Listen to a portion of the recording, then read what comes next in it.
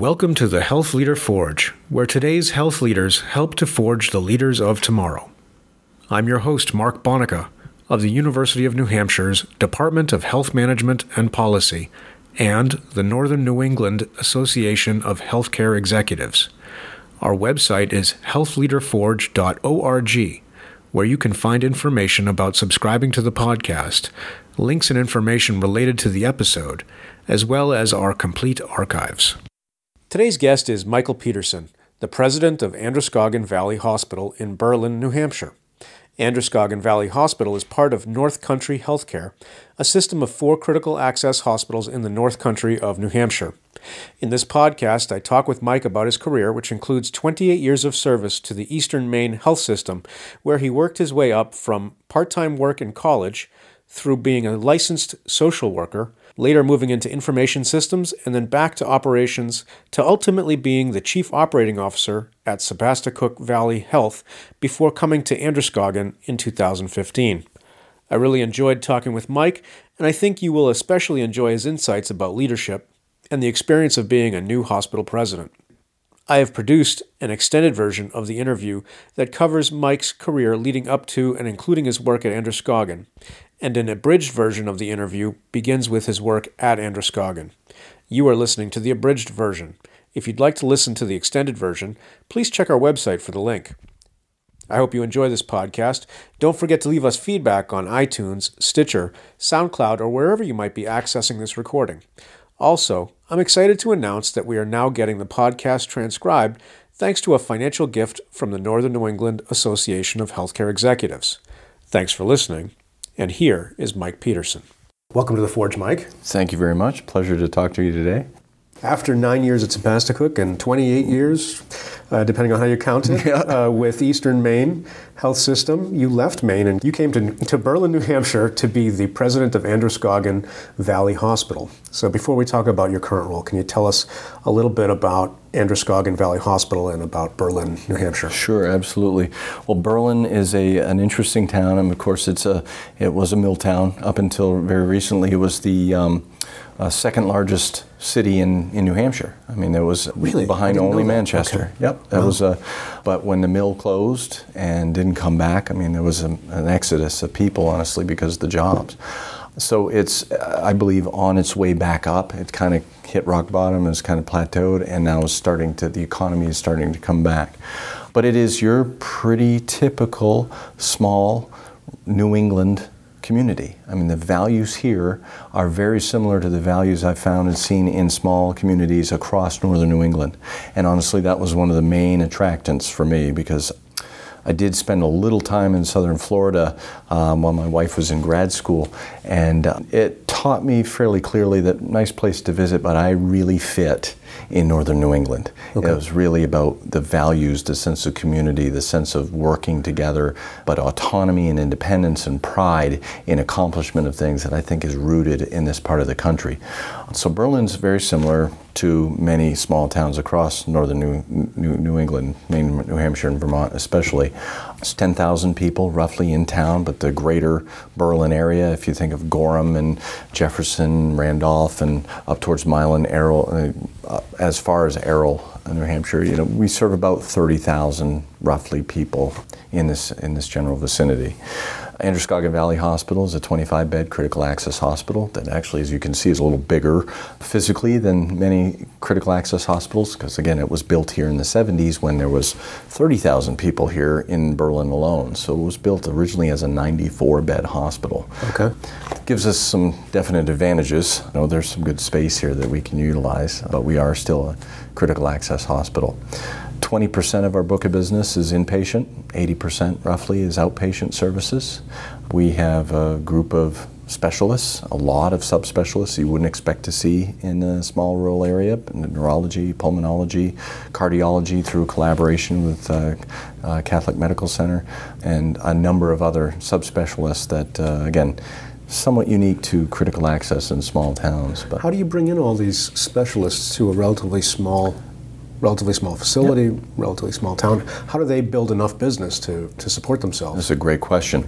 Part of it is having enough to warrant the expense, and having the demand to warrant the capacity, if you will. So it's really about collaborating with, like, for example, the cardiologist we have here is through a collaboration with Catholic Medical. We've collaborated with other small hospitals that jointly together you have enough volume to support a full-time provider, because part-time providers aren't all that frequent, or it's hard to find them to begin with. They don't want to come work part-time. If you're just out of school and you're staring huge student loans in the face, do you want to work part-time? So it's really about having that critical mass. So collaboration is the name of the game for those things. And you have to. I mean, if we're working with Dartmouth, for example, to help with our radiology program, or lab, working with other small hospitals, you got to get to that tipping point, that critical mass. So collaboration is really how to do that. Okay. And you have Valley Birthplace and Women's Services is one of your major product lines. Yes. Can you tell us a little bit about that? That's our women's services line, OB and delivery, and it is now only one of 2 places in the North Country, northern New Hampshire, where women can have their babies.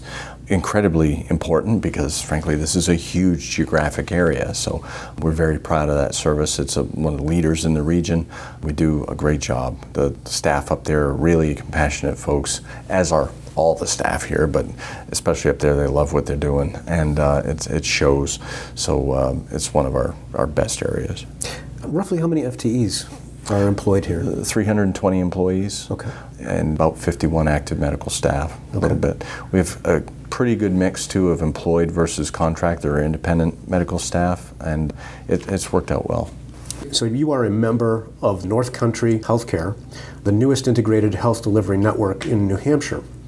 When did this affiliation come about, and what was the genesis of that? So it officially became a system on April 1st of this year. So it's brand spanking new still, but it was a brainchild of a couple of folks who are still now in administration of this system. Warren West and Russ Keene. Russ was my predecessor here as the CEO at AVH, and Warren was at Littleton Regional. And it's actually, the concept started a number of years ago, thinking about how we can better serve the population of the North Country by doing just that, working together, collaborating to find those critical mass opportunities for driving out cost and driving up quality. And that's really what any system exists for, is to do those 2 things. And frankly, it's, I believe, because of the realization that competition is counterproductive, especially with struggling economies, and everybody's fighting for their piece of the pie, if you will, that isn't getting any bigger really at this point. So collaboration is far more productive, far more cost effective, and it was about bringing them together with that vision of bringing 4 critical access hospitals to the table to help leverage economies of scale and share best practices across the North Country. How did the system convince regulators that allowing those 4 critical access hospitals that are basically the sole providers in this area to work together, come together, and not say, well, that's anti-competitive and we can't allow that? I actually had to defer to Russ and Warren a little bit on that, but from my understanding, it wasn't easy. Yeah. We actually had to make agreements that for a period of time anyway, the system would not require the exit of any service line from any one of those given communities. So we had to make commitments to the AG that said, we are not intending to remove or take away any service line from any of these communities. The intent is truly to grow and enhance our ability to deliver specialty services close to home. But again, there's that angst and so forth, because I think everybody sees the writing on the wall. Duplication of services is not cost effective. We're about driving out cost. So does that mean we're going to have to travel across the valley or up to Colebrook or vice versa in order to get access to the services we need? Well, that's not the intent. But everybody kind of sees, okay, regionalization of service lines kind of makes sense intuitively. How are we going to make sure that we can continue to deliver local missions without jeopardizing, or becoming too overburdened in terms of cost? So that was one thing I know we had to do with the AG before we got the blessing to move forward, was to make a commitment that we're going to study the opportunities and study the right models and so forth in northern New Hampshire, but we will not remove specific service lines for a specific set of time. And so that was, I think, what got us over the hump. We got the blessing and moved forward. That's just really interesting. I mean, typically when I think of a system, I think of something like Eastern Maine, where you've got an Eastern Maine Medical Center, big hospitals, Right. an anchor, and then small hospitals kind of orbiting around it. Whereas this is kind of a merger of equals. It is very unique. I mean, honestly, that was one of the things that attracted to me to this role. I mean, I'm not a guy that moves around a lot. I mean, I may have moved around in my career, but it was always within the same system. I actually have lived in the Bangor area for the last 21 years. So to uproot my family and move to New Hampshire was a pretty risky undertaking for me. I needed to feel very comfortable with it. One of the attractants was this new system. This was a system, as you said, of equals, 4 critical access hospitals coming together to try and achieve something. There is no 800-pound gorilla here. Right. You know, it's not somebody saying, okay, you will practice the way we do it because it's the way we do it. It's an opportunity for the 4 hospitals to come together and say, okay, we're all critical access hospitals, so we're all speaking the same language. I mean, there really is a difference between critical access and PPS, or the prospective payment hospitals. And sometimes things get lost in translation. Well, why do you do it that way? Well, we've got a cost report we need to worry about, so that's why we kind of look at things a little differently. That lack of awareness or understanding wasn't even an issue. We'd all been living it. The other attractive part, I'll be honest with you, is I'm the first of the new presidents. So right out of the gate, I'm going to have tenure, if you will, over the new presidents who are now being hired. When we come together to solve problems as a system, there's no baggage. You know, I will not have had worked with these folks in the past as competitors, and be carrying this memory from years ago. Well, yeah, you kind of slighted me on that deal 2 years ago, right. So no, we're starting from scratch. So all that learning curve, if you will, is a non-issue. We will get to collaborate and work from this point forward, which is great, and it's a real advantage, I think.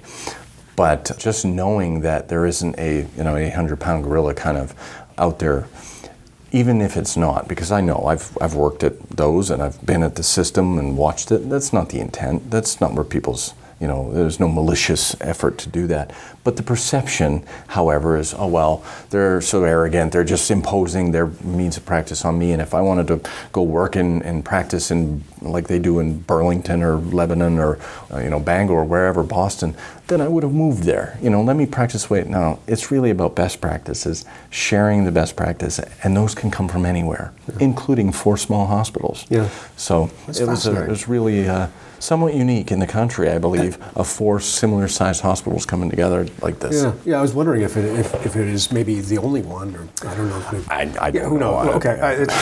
It's certainly the only one in New Hampshire, and it's the only one I've ever seen. A system, usually they evolve the way you've described. A large tertiary care center kind of being the hub of a hub and spoke model, and it all kind of feeds to that. This is 4 hospitals coming together to better serve the population of the area we cover. So I wanted to ask about governance. Yes. So now that Androscoggin is a member of the North Country system, traditionally the president reports to a local board. What is your reporting structure? So I have back into matrix reporting.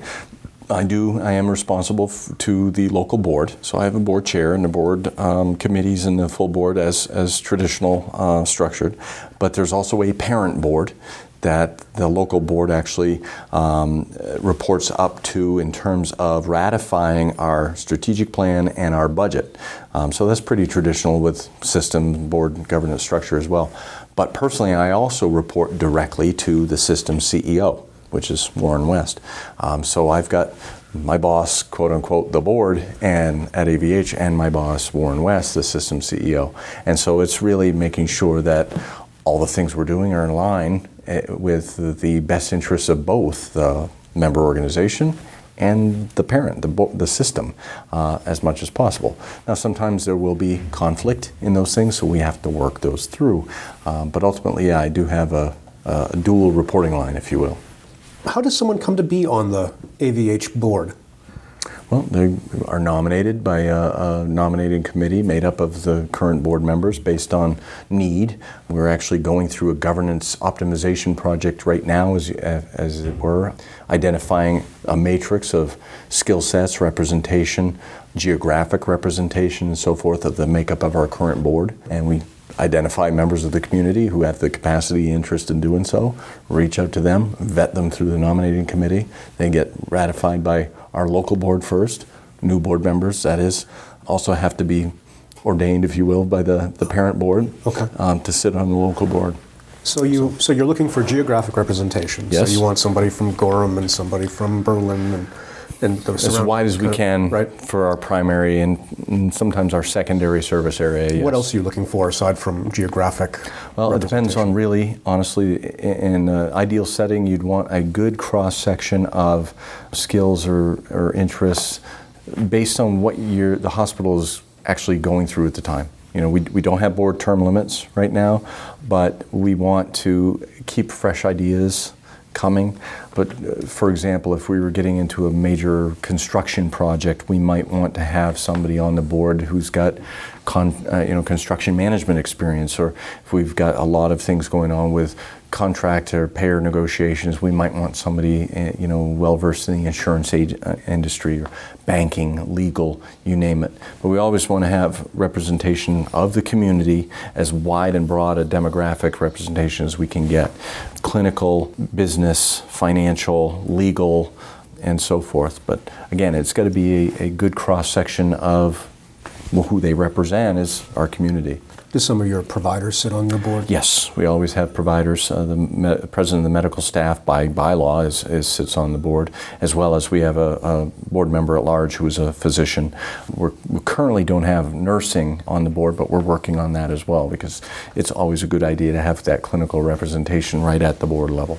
How many board members do you have typically? Well, it probably fluctuates a little bit. It does. From time to time we'll get a variation based on departures and so forth, but bylaws allow for anything. Get it right here. We've got new bylaws.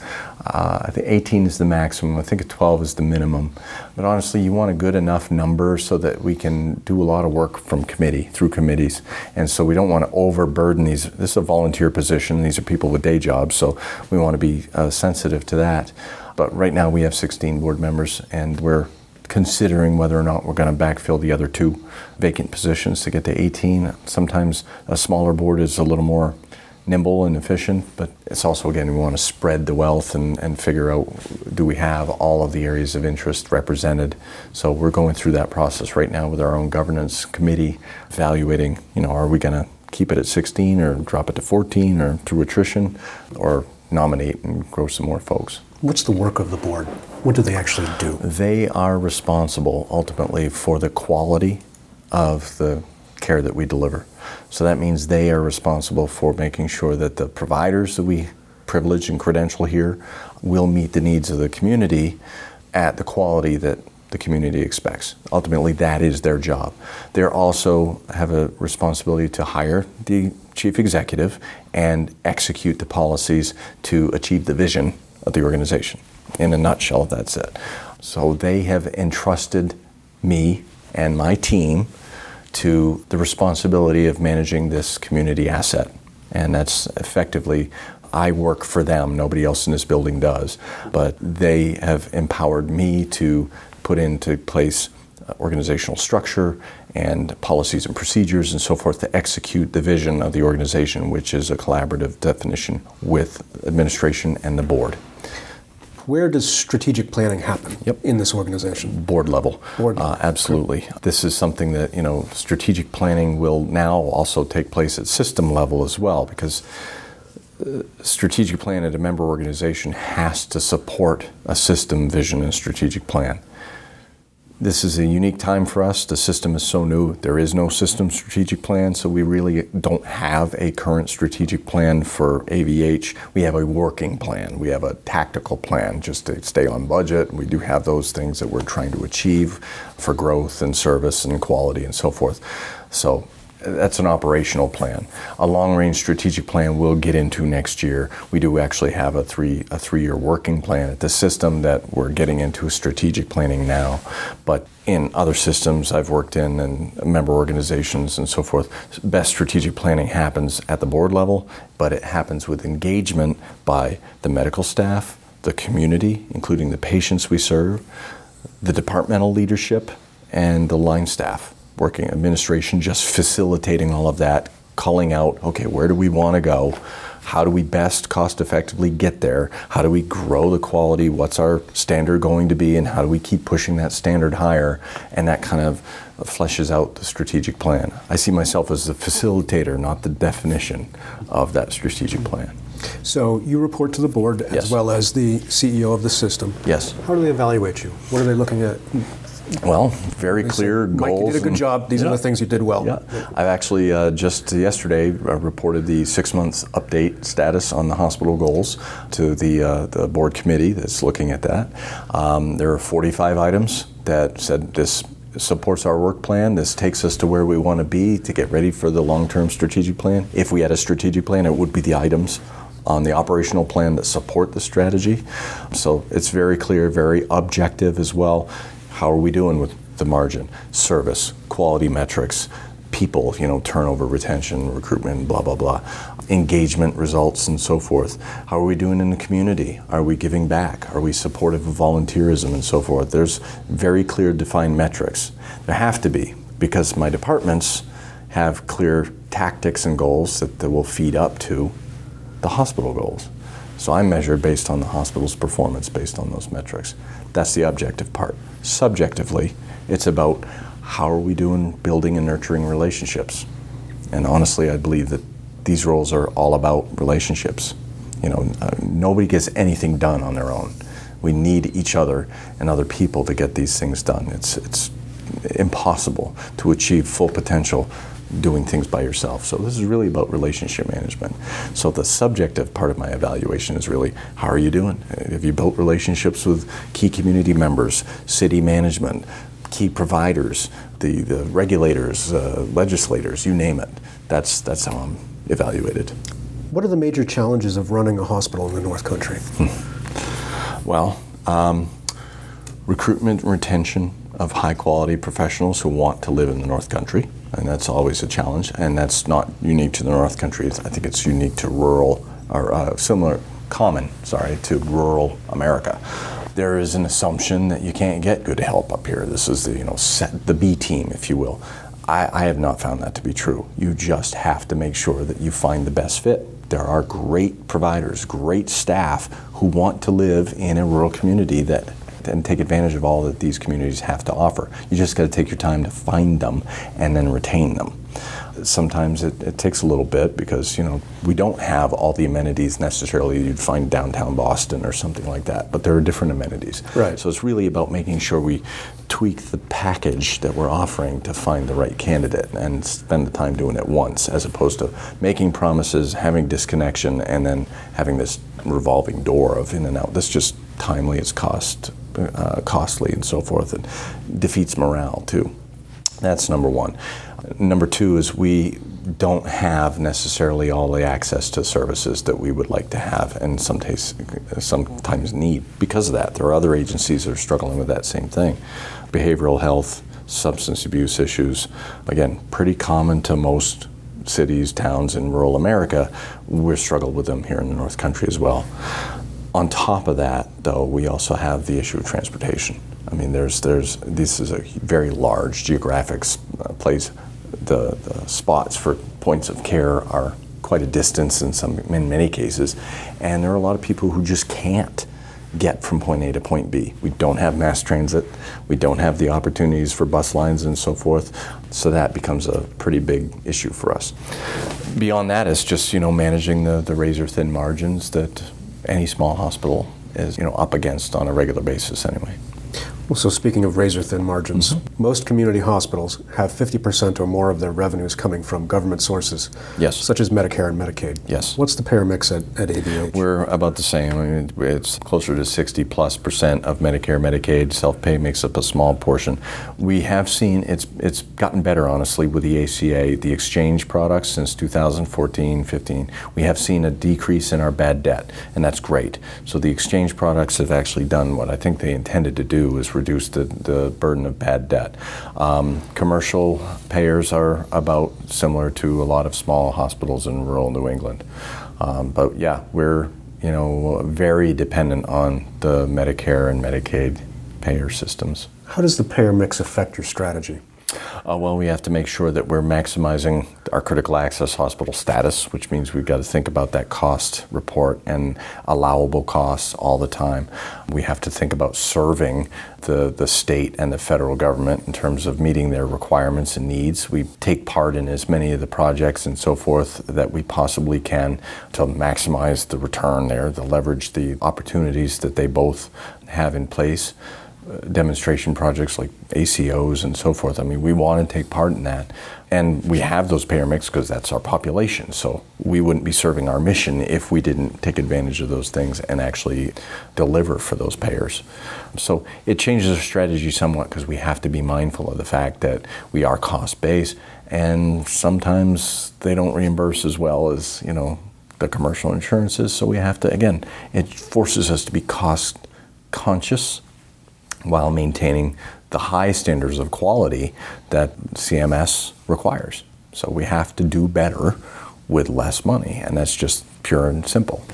What would you say are the skills, competences, and abilities necessary to become the president of an organization like Androscoggin Valley Hospital? I think first and foremost is relationship management.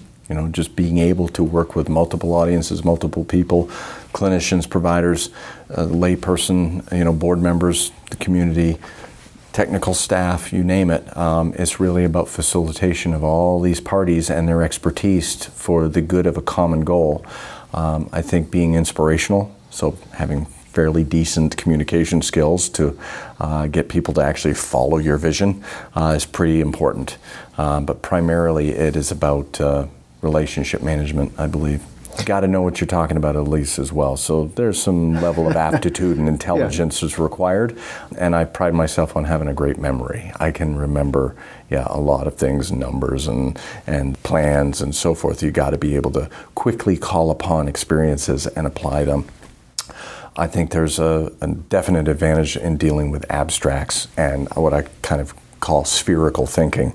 It's about interrelationships between, we're talking about this over here, but remember last week we were talking about this over here. Maybe if we do this instead of just this, we can do both. So it's really about the interconnectivity of problem solutions, ideas, concepts, and so forth. That's what I find very That's something you helpful. mentioned you had kind of been fascinated by all the way back to your training. A synergistic approach to looking at solutions. Okay. How did your experiences as the Chief Operating Officer at Sebasticook Valley Hospital prepare you for this role? Very much so. The CEO, actually all of my CEOs at Sebasticook, I had 3 different CEOs there, were very much very supportive leaders in terms of my own career development and enhancement. So they gave me a lot of opportunity to help staff or support their functions as CEO. So I was exposed to staffing a board committee, supporting the development of our final reports and so forth. And so it really prepared me for the concept and the role of the chief executive beyond just the day-to-day operations. However, the importance of understanding the day-to-day operations of running a hospital is critical, I believe, in order to actually lead it from the chief executive level. You got to understand what's going on and what the impact potential of any decision or strategy or direction that you might take the organization in will have on the day-to-day operations, because that's where the rubber meets the road. That's where we actually take care of patients and actually do the billing and keep the revenue cycle flowing. So it was critical to understand the inner workings before I could theoretically effectively lead an organization through any kind of transformation. You had you had several years of experience, as you were saying, in the senior executive roles. You are now the president of a hospital, and you've been in that role for about 8 months now? 8 months, yes. And it seems like about 10 minutes, so I think that's a good sign. What surprised you most about actually taking on the role? This was the hardest question I saw there. What surprised me the most? I think knowing, I've always had that sense of humility, the sense of, okay, this is such an important responsibility. And many times consciously on the drive in to work, I will say, please, Lord, help me make the best decisions today, because there are 320 families depending on what we do. And, in terms of a financial, just being good financial stewards of this organization means supporting all these families of the people who work here. So that's, humbling. And I walk in not only proud to have that responsibility, but humbled by it as well. So what has surprised me most, I guess, is the sheer immensity of that responsibility when the buck stops here. Ultimately, I do have the board, and I leverage the board to my advantage, honestly, to say, it's never just me making a decision. I leverage my team. They're amazing people. They're incredibly talented and intelligent, and together we make the best decisions. So I know I have the support, and I believe when I take something to the board or Warren, this has been vetted. This is the best idea we can come up with. Based on this talent pool and a brain trust we have, it's probably gonna work. So I'm comfortable there. But what's surprising is the responsibility, the accountability is still mine. At the end of the day, I need to be able to stand up, and I have, on occasions already, that I own it. Regardless of where it happened, when it happened, it's my responsibility. Even if I didn't make the decision, I'm responsible for it. That's incredibly humbling, even more so than I thought. Before, when I was helping facilitate a decision as COO, advising the CEO or saying, I think we ought to do this, and here's what could happen, might happen, did happen, or whatever, still was their responsibility. Now it's mine. On the upside, again, I do have all kinds of resources I bounce ideas on. Warren is a very collaborative leader as well, and I've contacted him and said, let me bounce this off you. What would you do? And I still have my father, honestly, who's now retired, but he was a CEO for 27 years. So I regularly still call him and go, hey, what do you think about this? Now, I may not always take everybody's advice, but at least I have those opportunities to use people as a sounding board and get some perspective. I'm a life learner. I think, again, if I ever assume that I know all the answers, it's time to stop. There's always something new. Never a dull moment, never the same day twice. Again, I'm learning every day. So that was, I think, was the most surprising, is how important it really is to be willing to stand up and say, okay, it's on me. As the president, what keeps you up at night? So you're laying in bed and you're staring at the ceiling. What do you think about? If it's not usually, okay, where's the margin this month, or how am I going to take care of that? It's really about making sure that we're doing the best in the eyes of the community, the patients. Have we made a decision? And it varies, from night to night. Many nights, I'll be honest with you, I sleep pretty well.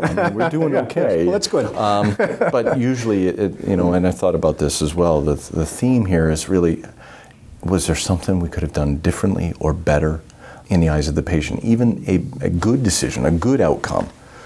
What could we have done better? That's what keeps me up at night. We need to have a strong financial position. Sometimes there are tight months and so forth. I'm glad to say right now we've been doing well. As far as I'm concerned, I'll do everything in my power to make sure we keep doing well and running in the black. That helps. So it's really about how can we make sure that we deliver the highest quality these patients deserve. Let's transition, talk a little bit about leadership. What would you say is your leadership philosophy? I consider myself a servant leader. I'm here to, support the people who take care of the patients, run the business, do the billing, you name it, run the processes that we put in place. Take your traditional org chart, the diagram, the pyramid, and flip it on its head, and that's we're here to support the people at the front lines. And I really believe that. That's my job, is to do nothing more than make sure that we create and foster an environment where people can meet their true potential. What would you say are the characteristics and behaviors of a good leader, and how do you aspire to those yourself? I think the ability to listen, the ability to recognize one's own limits and amalgamate great ideas from multiple resources before making a decision or taking an action, and considering the impact of those actions prior to execution without being paralyzed by analysis, being willing to take responsibility for the outcomes, deal with the consequences, the courage of your convictions, if you will, but also the willingness to make yourself vulnerable and recruit first, and then rely on the talent and the expertise that you surround yourself with. Recognizing the ability, or recognizing how best to build the team. You don't want just a team of homogeneous kind of styles or approaches or whatever. Actually, one of my favorite leadership books was Lincoln on Leadership. Okay. And President Lincoln actually populated his cabinet after he was elected president with some of his adversaries. And really, it was to force the conversation about different perspectives, and maybe to, again, in the interest of the country at the time, to make the best decisions. You know, if it was just my way or the highway, I mean, you're going to miss something. And so he consciously populated his cabinet of advisors with his opponents, and people thought he was crazy at the time, but at the end of the day, it was really about making sure you didn't miss something. Well, that's a talent as well, making sure you populate your leadership structure around you with complementary styles and expertise and so forth, so the team is more powerful than any one. Can you give an example of a difficult leadership lesson maybe you had to learn the hard way? Sure. So one of the challenges of being a leader at this level, because usually people who aspire and achieve this level are pretty confident people, mm-hmm. and they're problem solvers to begin with, and somewhat impatient. There's a degree of impatience there, and that's not a bad thing for an administrator, and a desire to do well and to move forward quickly and just keep moving on, solve the next problem, bring it on. Letting people make their own mistakes and learn from them is difficult. And that was one of the lessons I have to learn here. It was one of my colleagues who made the transition from COO to CEO a few years ahead of me. I tapped him for some insight and said, so what is the number one thing you've got to learn to do well when transitioning from operations to the chief executive role? And he shared with me, you got to watch out for this. Don't solve all the problems yourself. Let people learn from their experiences and mistakes, even though you know it's a mistake.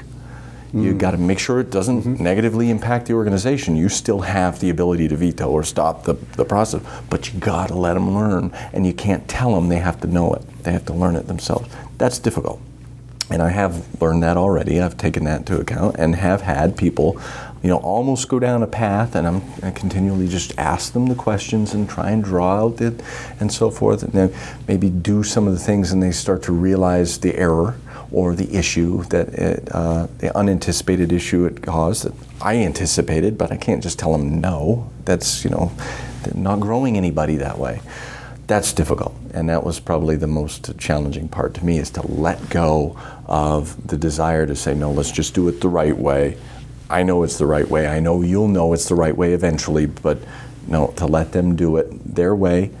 The advantage also up in there is maybe they're going to do it a little differently than I may have assumed, and it was the right way, and there is an opportunity in there, so there's an advantage to that.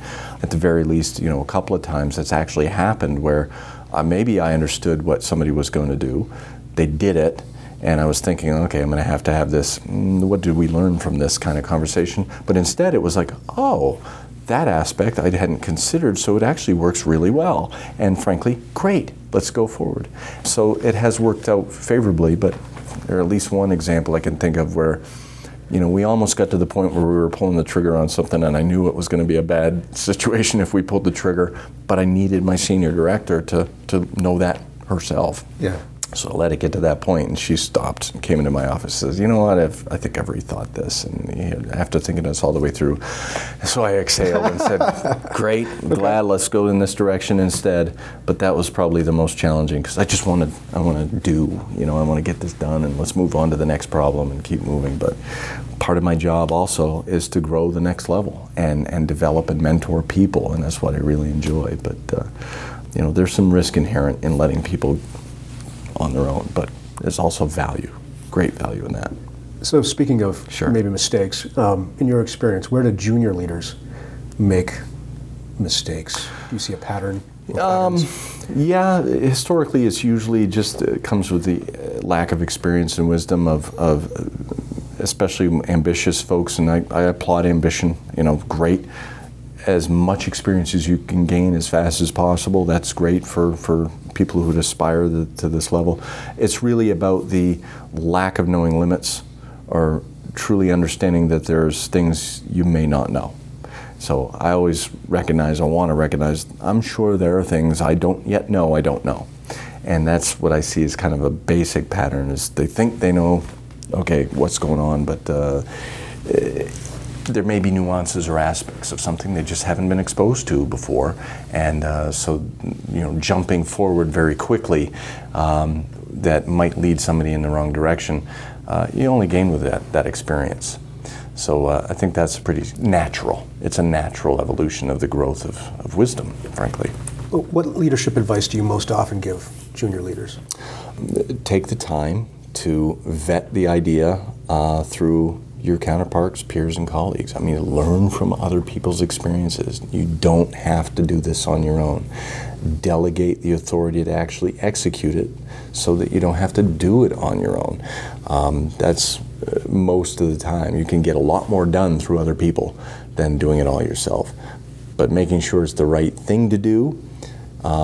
There's an amazing group of talent around New Hampshire, around the country, that are willing to offer advice and share their experiences and so forth. All you got to do is take the time to tap into it. I've found, I believe personally, that it's the stronger person who's willing to say, I don't know, I need help, than the person who says, I don't need help, and then makes mistakes, or limits their ability to achieve the best outcome. Did you have a mentor early in your career? Absolutely. Number of them. Mentors? Actually, yeah, mentors. Well, how did that person or people help you develop as a leader? Well, again, my father was one. I mean, I watched him, how he behaved. There's just the sense of values that he, taught me as a child. I mean, that's where it originated. But then watching him as a senior executive and a CEO of a hospital, it helped me recognize the importance of doing the right thing for the patients first. Everything else was secondary to that. You had to figure out how to manage the rest of it, but it was really about the commitment to the mission. I had a number of other mentors. I mentioned Jack May, who really taught me about, okay, how do you manage, work with a board? How do you work with a system? How do you work a room? He was a great politician. I mean, he could really, he was always smiling and always making friends. And how do you manage relationships, build and manage relationships? I had another gentleman, Ken Hughes, was a mentor of mine, a formal mentor of mine at the EMHS days. And he just taught me a lot of the basics of, okay, here's senior executive level stuff you got to be aware of, thinking about managing politics and thinking about multiple aspects of any problem or solution, and impact analysis and so forth. But they all influence me in different ways. Now, I always observe everybody I work with or for as well. And what I try to do is, analyze and recognize, okay, here's something I want to emulate. And as important as, wow, I don't want to repeat that behavior. Here's the stuff I wouldn't want to do or be known for. So I basically, everybody I've ever worked for, I've learned from. And I try to do the same for folks that work for me too. So my next question was, do you mentor other leaders now? Yes. And what do you get out of being a mentor? Well, actually, it's the pride. I mean, some of them, when I'm asked often in an interview, what's your proudest accomplishment? It's the people. It's watching people achieve more than they thought they could.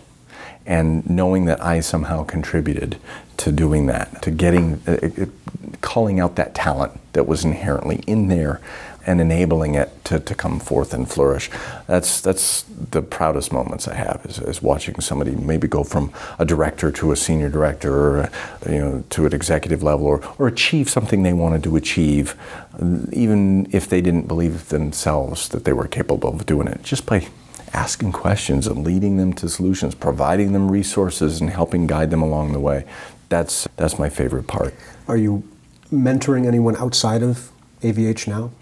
Not formally currently, no, but I have many times, as part of my role in the college, and as a fellow in the American College of Healthcare Executives. I've taken on mentor projects as well, but internally, I've got a few relatively new senior directors that I'm mentoring directly and growing them, because again, I think part of our obligation as healthcare leaders is to ensure the next generation of leadership. So you mentioned the American College of Healthcare Executives. Yes. That's a professional organization. Yes. For healthcare executives, obviously. How has your membership in that organization been significant to you as a professional? It's a great networking resource. Attending the clusters or attending the sessions, and then the regional chapter, the Northern New England Association of Healthcare Executives, is a great way to just connect with other people in a similar role. It's how we tap into the talent around the region and say, have you ever dealt with this? What would you do in this case? What are some ideas? It's how we share innovations and best practices. That networking is probably the most substantially important. Beyond that, it's the education. Now as a fellow, I have to keep my certification up, and that's a requirement, but it's also, again, I enjoy the lifelong learning, going to hear from the expert speakers and so forth about topics that the college provides, reasonably priced and available. So it forces that, but also it is an opportunity to continue to learn. So that's why I like the college very much. Being a member of the college also requires adherence to a set of ethics, and frankly, I live by them. I think I need to demonstrate them as well, and it allows me that kind of structure that I can always depend on. If I'm thinking about how do I make a certain decision, well, let's pull out the college's code of ethics, and they're entrenched in my values alone. But you can read these things and be guided a little bit. And the college provides that source of resource from across the country. Some of the best minds in our industry put these together and refine them and contemporize them every year. So it's an amazing resource. If you had to pick one book for an early careerist healthcare administrator to read, what would you recommend? Well, there are probably two. Okay. If I'm not sure I could pick one. Okay. One is The Servant. Servant Leadership? The Servant, yeah, by James Hunter. Oh, The Servant. The Servant. Okay. Yep. It's a parable, and Jim Hunter wrote it, so it's a fairly easy read, but it really talks about this concept of servant leadership, and it makes you stop and think about your own style and what you're in leadership for. So that's definitely one. The other one, honestly, I really like a lot is Fred Lee's If Disney Ran Your Hospital, and just one of those books that makes you stop and think about what are we really chasing, why are we doing this, and how do we get to the results we want. It's hard to argue that Disney knows what it's doing in terms of managing an experience. So this is really about pulling that all together, but tying it to the embedded values within healthcare as an industry, and getting people to do the right things for the right reason because they believe it's the right thing to do, not because they're in fear of non-compliance if they don't. You know what I mean? But Fred Lee does a great job of talking about things like compassion and so forth in that book. So I'd highly recommend either or both of those books. So, last question. Mm-hmm. What advice do you have for early careerists who are planning a career in healthcare administration? Get plenty of sleep now. No, I'm just saying. I would think that they would be best served to build their network. Build relationships, spend time shadowing people, get to know as many people in the healthcare organization, but also look inwardly and say, why are you doing this? What's important to you? What's motivating you to be a healthcare leader? These are not easy jobs, but it's some of the most rewarding, as I had hoped, most rewarding work you can ever imagine. Being able to make a difference in people's lives daily is really important. It's a privilege to be able to take care of people when they're vulnerable, scared, hurt, sick, don't want the service you're providing. It's an honor to work with the talent, the physicians, the clinicians, the nurses who sacrifice so much of themselves to take care of the patients every day. Being the leader of an organization that allows that to happen is an incredibly rewarding job. So I would highly recommend that they make sure that that's what they are in this for. This is not prestigious, and you're never going to get rich doing this stuff. Some people do, but that's, in a usually non-profit, small community hospitals. Mm-hmm. But it depends on how you determine wealth. If you want to go home at night feeling like you have made a difference, this is a great job. And as long as you're comfortable, with some stressful situations and dealing with dynamics. I mean, if you don't deal well with change, wrong industry. Go do something else. But if you do and are willing to stay committed to your core sense of values and the mission of the organization resonates with you, the vision of the organization you're inspired by, then go lead it. It's the best job on the planet as far as I'm concerned. I know it sounds a little cliche, but there is no better, more rewarding job than being a part of taking care of people, making a difference in their lives. Thank you so much for your time today. This has been great. No problem. Thanks very much. I appreciate your time too. You've been listening to the Health Leader Forge, a joint production of the College of Health and Human Services at the University of New Hampshire and the Northern New England Association of Healthcare Executives. Please go to our website, healthleaderforge.org, for more information or to leave comments about today's podcast. Look for Health Leader Forge podcasts on iTunes, Stitcher, SoundCloud, and other podcast distribution sites. Thanks for being a part of the Health Leader Forge community, and we'll talk with you again in about 2 weeks.